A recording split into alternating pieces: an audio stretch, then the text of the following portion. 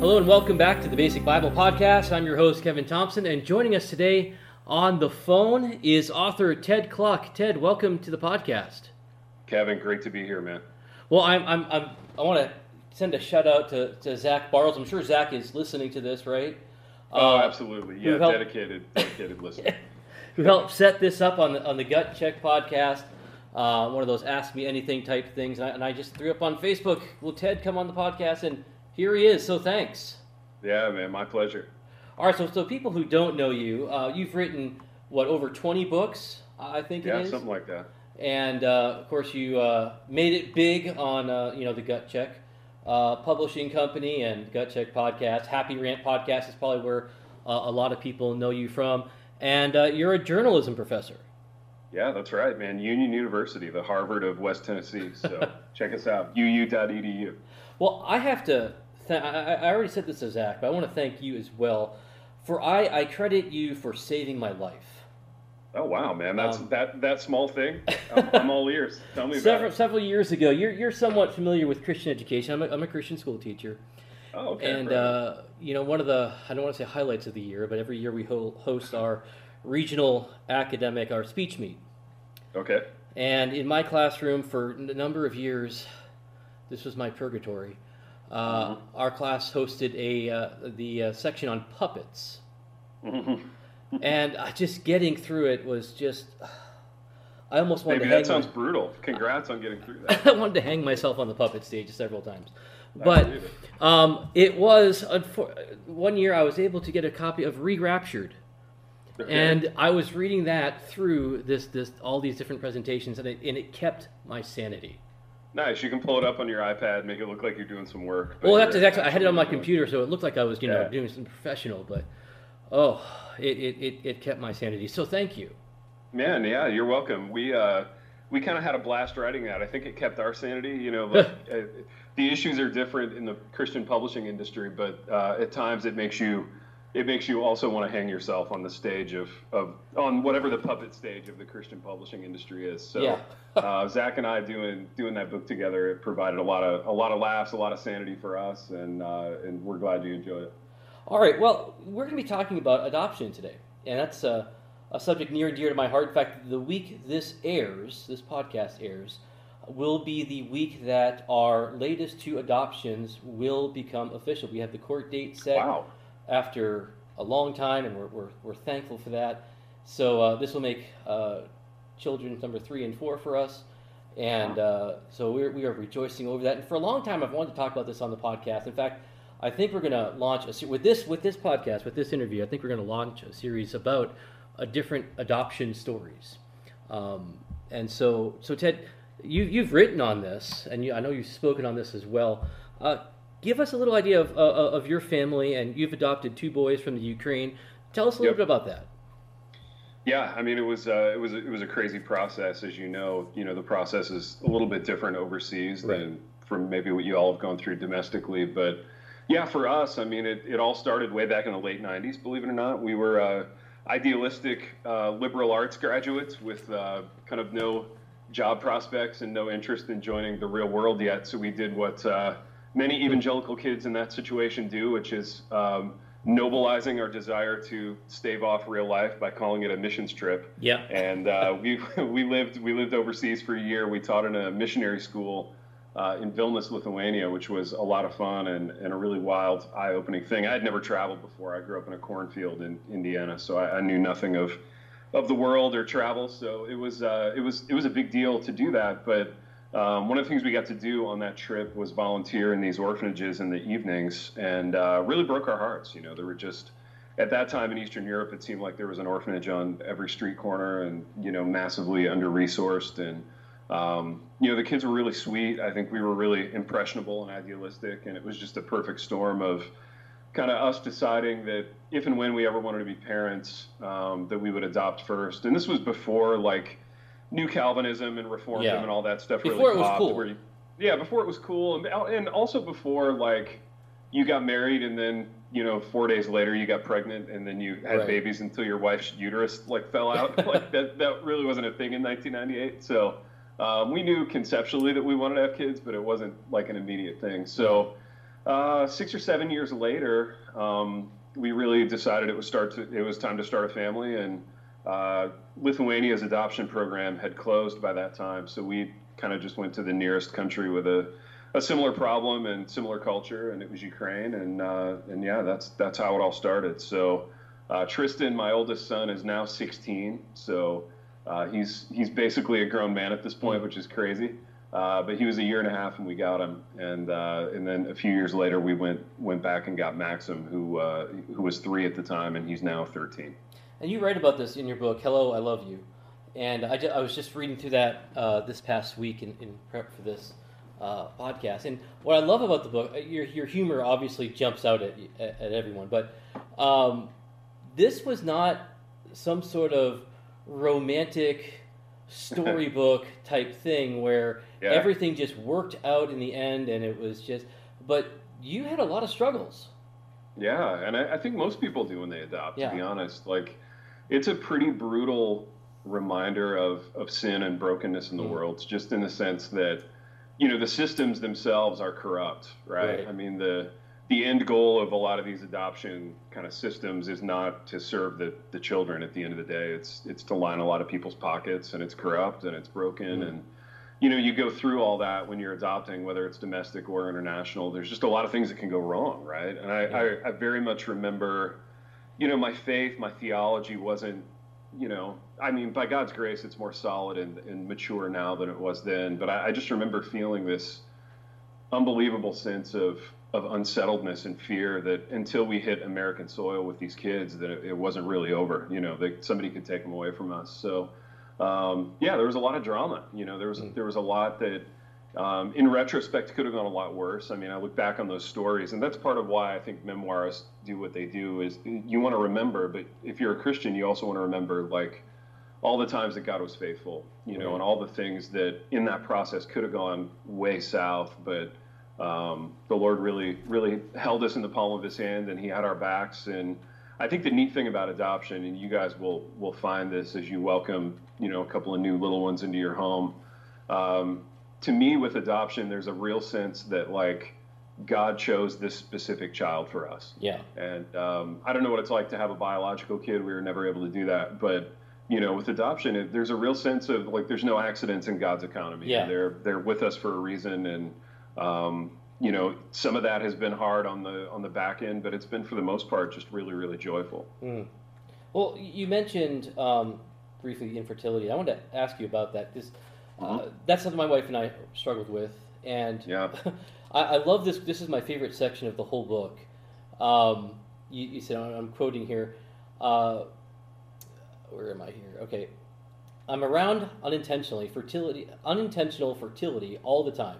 The number of total illegitimate children sired by my interview subjects in Facing Tyson hovers around 100 and is still growing, no exaggeration. While I was taught well by my parents that life isn't fair, this still hurts a lot. I work with teenagers, and I come across unwed mothers, pregnant teenagers all the time, and, I come across a couple of who've had several abortions, and I'm thinking, like, Lord, I'm in a Christian ministry here. My wife and I are in a stable relationship. We love each other. We desperately want children. We want to raise children to grow to love you and to go out into the world and spread the gospel. And these other people are getting pregnant and they're having abortions. Other kids are. What are you doing, Lord? I know. You kind of walk us through that, because it's also interesting because you already had one adopted child at that time that you're kind of struggling through this. So that's kind of a different dynamic as well. It really is, yes. We adopted first before we even tried to have biological kids, and then we got home with Tristan, and we immediately started trying, and for years it just didn't work. We tried a whole bunch of different things, and dude, I have to tell you, it was brutal. I mean, it was just the most brutal stretch of our marriage. I mean, to be completely candid, like, it almost wrecked our marriage. I think it almost wrecked my wife's faith, truly, because of all the things you just mentioned. You know, the seeming kind of arbitrary nefariousness of all these people getting pregnant, just like falling out of bed into a pregnancy, right. You know, and it's like, it just seems so massively unfair and brutal. And we really struggled with that for a long time. And we struggled to, I mean, it's the classic, like, how do you continue to worship in the midst of trials, right? In the midst of things that God's allowing that you don't understand, and those things are myriad, for all kinds of different people in different circumstances. And I tell you, I mean, looking back, God proved Himself to be so faithful in that, and I do lament, I regret our bitterness in those years. We were very bitter and cynical, and for me that manifested in humor. I just took it out. I took it out on the page, unfortunately, and my wife got very deeply depressed at that time, and we had some great people to help walk us through it, and people were supportive. But yeah, it was really, really hard, man, to feel like my genetic material is just for some reason being washed from the face of the earth. As Christians, we understand depravity, right? We understand this concept of total depravity. So we go, maybe my genetic material isn't that great. In fact, I know it isn't. So it's no great loss that that the world won't get more of it. But yeah, it's still hard to grapple with in the moment, and you really grieve. It's a grieving process, I think, for us. You say that your biological existence is wasting away. But in one sense, I'm looking at my kids, and I see so much of myself in them, even though we have no blood connection at all. But I start to see my own habits and my own unfortunate sin sometimes being repeated in them as well. Yeah, totally. And I see the same things, and it's both.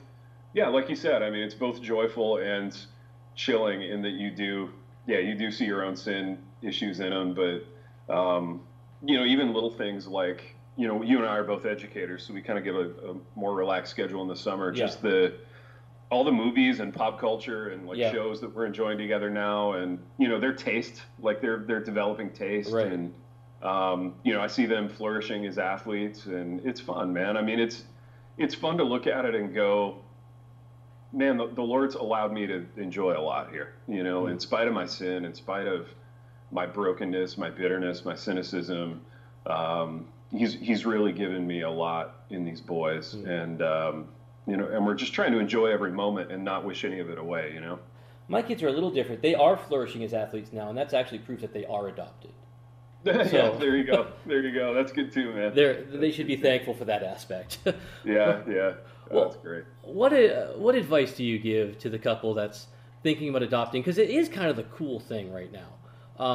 To do that, and people don't realize. Again, they had that romantic idea that I'm going to come in and save these kids and rescue them from the perils of darkness and bring them into a whole new world, and they should just be thankful and everything, and everything's going to be great. It's like you and I grew up in the '80s, just like Webster, or totally, man. Whatever, Yeah, any kind of hero narrative in the '80s, and I think I can tell you from my own life, anytime I've gone into a situation thinking I'm going to be the hero, the Lord has disabused me of that notion pretty quickly.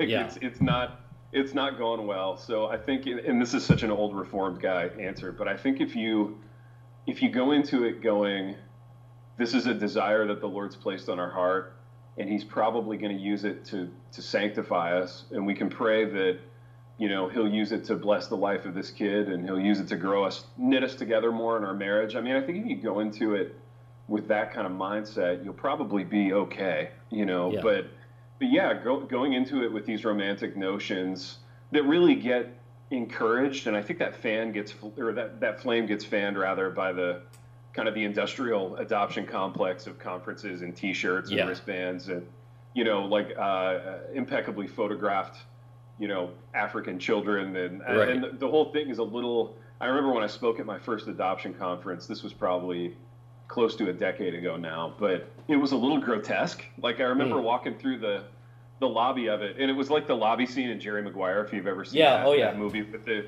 NFL draft lobby, and he's walking through and working the booths in the room, and that's how it felt at this adoption conference. And I was just like, man, this is a little grotesque. It's a little weird. Yeah. But it's probably just gotten worse since then. But I don't know. I don't go to a lot of conferences, so I can't say. I sat down just recently with a guy who was considering adopting, and he said, how do you get past the whole hero aspect of this? How can you stay humble? And I said, trust me, as soon as that kid comes in your house, you're not going to have a problem seeing humility. I think and actually, as soon as you start getting like brutalized and taken advantage of by bureaucrats, people in the system, like, I think just going through it will disabuse you of the hero thing pretty quickly. And it's also fed by, and I tried to be somewhat diplomatic with this with people in our church, but you get lionized, you get not lionized, but you get praised by, oh wow, I can't believe you're doing such a great thing, and you're such a. It's like, I'm taking care of my kids. No one says that to the biological parents. Wow, I'm so glad you feed your kids. That's really great. Yeah. But you can get that head. Yeah, you can. And isn't it interesting how we always want to put ourselves on a pedestal, whether we're, I don't know what kind of church you go to, but years ago we were in this Reformed church where like, we don't have to get into the theological weeds of this, but they would do these elaborate infant baptisms where, the whole like, 4 centuries of like Dutch people would come onto the stage, and they were just kind of celebrating each other and celebrating themselves. And but then you adopt a kid and they turn around and they're celebrating you, and none of it feels quite right. You know what I mean? It all feels a little weird and creepy. But that's why in our theological camp, and I think this is a good thing, we talk so much about keeping the focus and the glory on the Lord. And one of the real like kind of backhanded benefits of going through these adoptions that are usually hard is that at the end, when you get through it, you're left with no other option than to thank God for what he brought you through. Right. And, if people in your church kind of pat you on the back or celebrate you for it, it rings pretty hollow in comparison with like remembering what the Lord did. And, as we're coming to a close here, I do want to say, it's very difficult, but at the same time, it is incredibly rewarding. We most get definitely stressed out a lot with our kids, but, when that little 3-year-old comes up to me and just can't wait to tell me everything that's gone on in his day, it's just, wow. I mean, praise the Lord for this. And I can tell you, it gets better, like the conversations get more interesting when they're 16. And by God's grace, they're still telling me about their days. And that's pretty cool, So it gets better, and I don't regret a second of it. Yeah. I know at a very deep level, the Lord allowed us to go through infertility and the adoption so that we could, enjoy these kids and prepare them for life as best we can, and introduce them to the church and, all those things that are going to be important in their lives. Well, we end each episode with some recommended resources. And so, of course, we want to recommend your book, Hello, I Love You, detailing your 2 adoptions. Some other books by you as well. These are just books that I just pulled out of my library. Household Gods, you and your wife wrote. Yeah. And I get this book here, Why We're Not Emergent, by you, and there's some other no name on this. Co-author you gave a break to, so that was nice. I hope he lands on his feet. Yeah, I really do. And then I have to mention, I've got our oldest is in middle school now, and he loved the book, The Extraordinary Life of a Mediocre Jock. Oh, good, man, good. Tell him there's another one coming. So I will. Yeah, there's a sequel. It's called Theater Kid. So cool. Theater Kid is going to drop sometime. I actually don't know when it drops, but it's coming up soon. It's all written. It's being illustrated now, so we're excited about that. Well, he was sad because he wanted to talk to you. He couldn't make it to the interview today. Ah, bummer. I wish he could have, man. That would have been dope. Yeah, Tell him I said hello. I will tell him that, and maybe we'll come back on the program sometime later, and he'll have a chance to say hello. For sure, man. I would love it. All right. Well, Ted, thanks so much for your time. I know you're on kind of a time crunch, and I want to respect that. So thanks so much for coming on the podcast. Hey, really appreciate you having me, Kevin. All right, everyone else, thank you for joining us. And don't forget to check out our website at www.basicbiblepodcast.org. So until next time, have a great rest of your week.